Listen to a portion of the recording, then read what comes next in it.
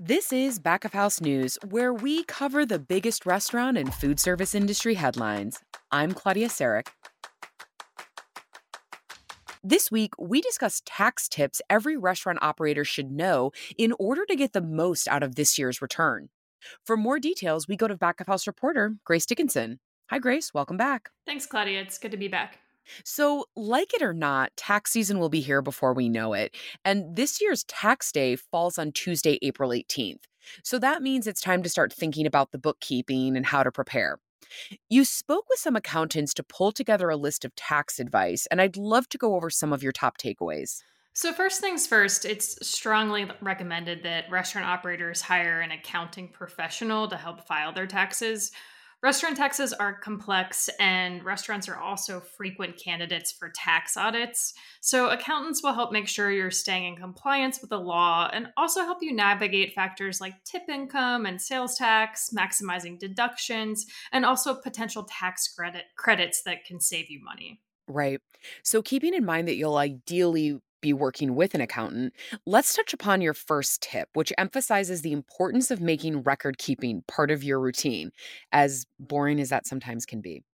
Can you talk about why this is pivotal for any restaurant operator? Yeah, so as you mentioned, it's natural for operators to put this off as it's not the most fun part of their day or of their Hmm. operations. But honestly, one of the biggest mistakes you can make as any small business owner is waiting until the end of the year to do your bookkeeping. Not only does this become a major time suck for you when it rolls around to tax season, but it prevents you from maintaining a clear look at your income versus your expenses throughout the year, and essentially that's your margins or the lifeblood of your business. And so you want to set up a system that allows you to really diligently document all of your records and view your payroll, your food, your overhead costs in real time. And if you don't have the time to do it, then you're really advised to hire someone who can help you do it for you. Regardless, generally you'll want to invest in accounting software like Restaurant 365 or even QuickBooks, which is a common starter software for many small businesses. And it doesn't matter which accounting software you pick, but all kinds are really designed to make it easier to keep track of every single invoice, report, and purchase.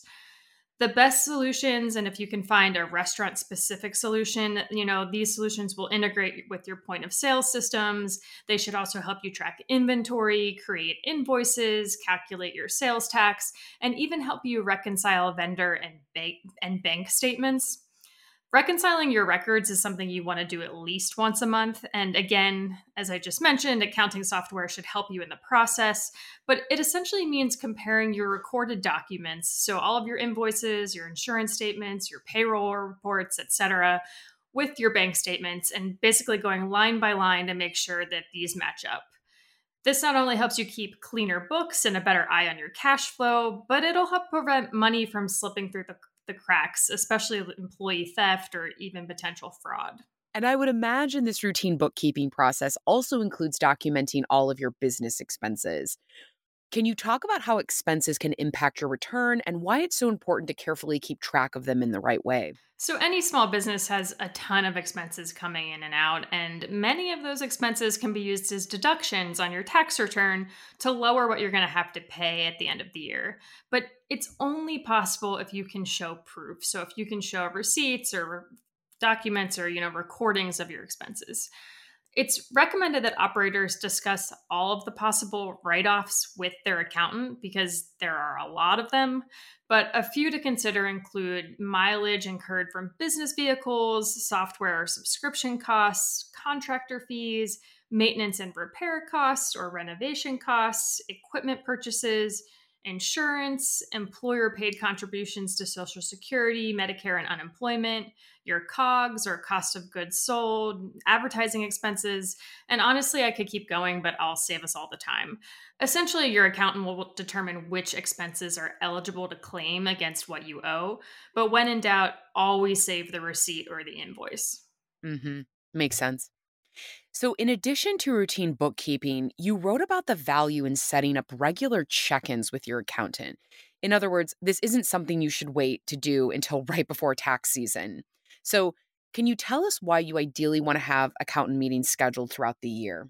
The key thing here is keeping your accountant informed of upcoming business decisions. This is going to allow you to discuss the tax implications of those decisions ahead of time, and then you can plan accordingly. So, just for example, let's say you're thinking about buying a new walk in refrigerator at some point next year, or maybe you want to do renovations to part of your dining room. In many cases, and especially when it comes to fixed assets like equipment or company vehicles, and also improvements to leased or owned property, these costs can be written off. And sometimes it makes sense to wait on a purchase, and other times it might make sense to move forward earlier if you can. By discussing that with your accountant, again, you can plan strategically. So, for example, your accountant might advise you to accelerate some of those bigger purchases. So, you might be told to make them before the end of the year in order to get your taxable income down. Or maybe they ask if it's possible to push those expenses into the following year because you're showing that you're already in a tax bracket where you don't need any more expenses in this year. And so it'll really be more valuable to wait and have those deductions for the next year. There are countless other scenarios that your accountant might advise you to move one way or the other based on the tax implications. But if you wait until your end of year tax return to discuss these decisions, at that point, outside of a few exceptions, there's generally not much that can be done to change the results of what you're going to owe. If you can't swing regularly scheduled meetings, which makes sense, operators are busy. I spoke with one accountant who advised, at minimum, plan for a meeting in October. This gives you a few months to go over your business operations and discuss what actions might still be possible to lower your returns in the final few months of the year. Hmm. And one of those business decisions your article mentions discussing with your accountant is employee benefits. Talk to us about how those can impact your year end taxes.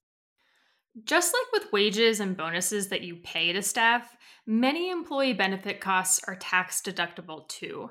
So if you're trying to figure out how you'll fit employee benefits into your budget, talk with your accountant to get an idea of which benefits qualify and what the deductions might look like. In the short term, it's possible the savings might enable you to better fit those benefits into your budget. And in the long term, potentially they could pay for themselves through things like increased employee retention. Another important thing to discuss with your accountant is some of these tax credits, like WOTC, also known as the Work Opportunity Tax Credit.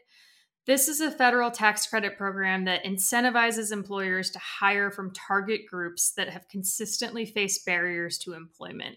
So that includes qualified veterans, long term unemployed individuals, food stamp recipients, ex felons, and more. And employers can yield anywhere up to $9,600 per worker in tax credits, depending on who's hired. But this is something you need to know about when the actual hiring takes place because of some of the paperwork that needs to be done. So you want to discuss it up front and get informed about WOTC as soon as possible. There are also other tax credits that your accountant should go over with you. One of them is the Employee Retention Credit, or the ERC. This is a refundable tax credit enacted as part of multiple COVID-19 relief packages that businesses can claim on qualified wages paid to employees during 2020 and 2021. The credit itself could give some restaurants back more than $20,000 per employee, so it really can bring a significant tax savings for restaurant owners. And there are two ways to qualify. You either must have experienced a full or partial shutdown due to COVID-19 regulations or meet a quarterly revenue decline threshold, but your accountant will work with you to determine if you're eligible, and there's still time to claim that credit. So, again, there's a few of these different tax credits that you'll go over with your accountant, and just kind of getting a basic overview before you go in can be helpful. Yeah, that's interesting. Any final advice you want to share as restaurant operators think about this year's tax filing? One just very simple piece of advice and general rule of thumb for any small business owner is to make sure you're not commingling your business expenses with your personal ones. You want separate accounts and separate credit cards. And that's because if you're using a personal card for purchases, it's very easy for those expenses to get muddied together with your business expenses. And then, for whatever reason, if you do get audited by the IRS, separate accounts are going to make it much easier to look back on your records and pull the necessary documentation. Well, thanks, Grace. I know none of us are looking forward to filing our taxes, but this was definitely valuable information for restaurants hoping to get more out of their returns. And I appreciate your time and all the diligence you did on this episode. Absolutely. This was good inspiration to touch base with my own accountant. So there was that. And as always, happy to be here, Claudia. Thank you. That's all for this week, folks. Until next time, take care.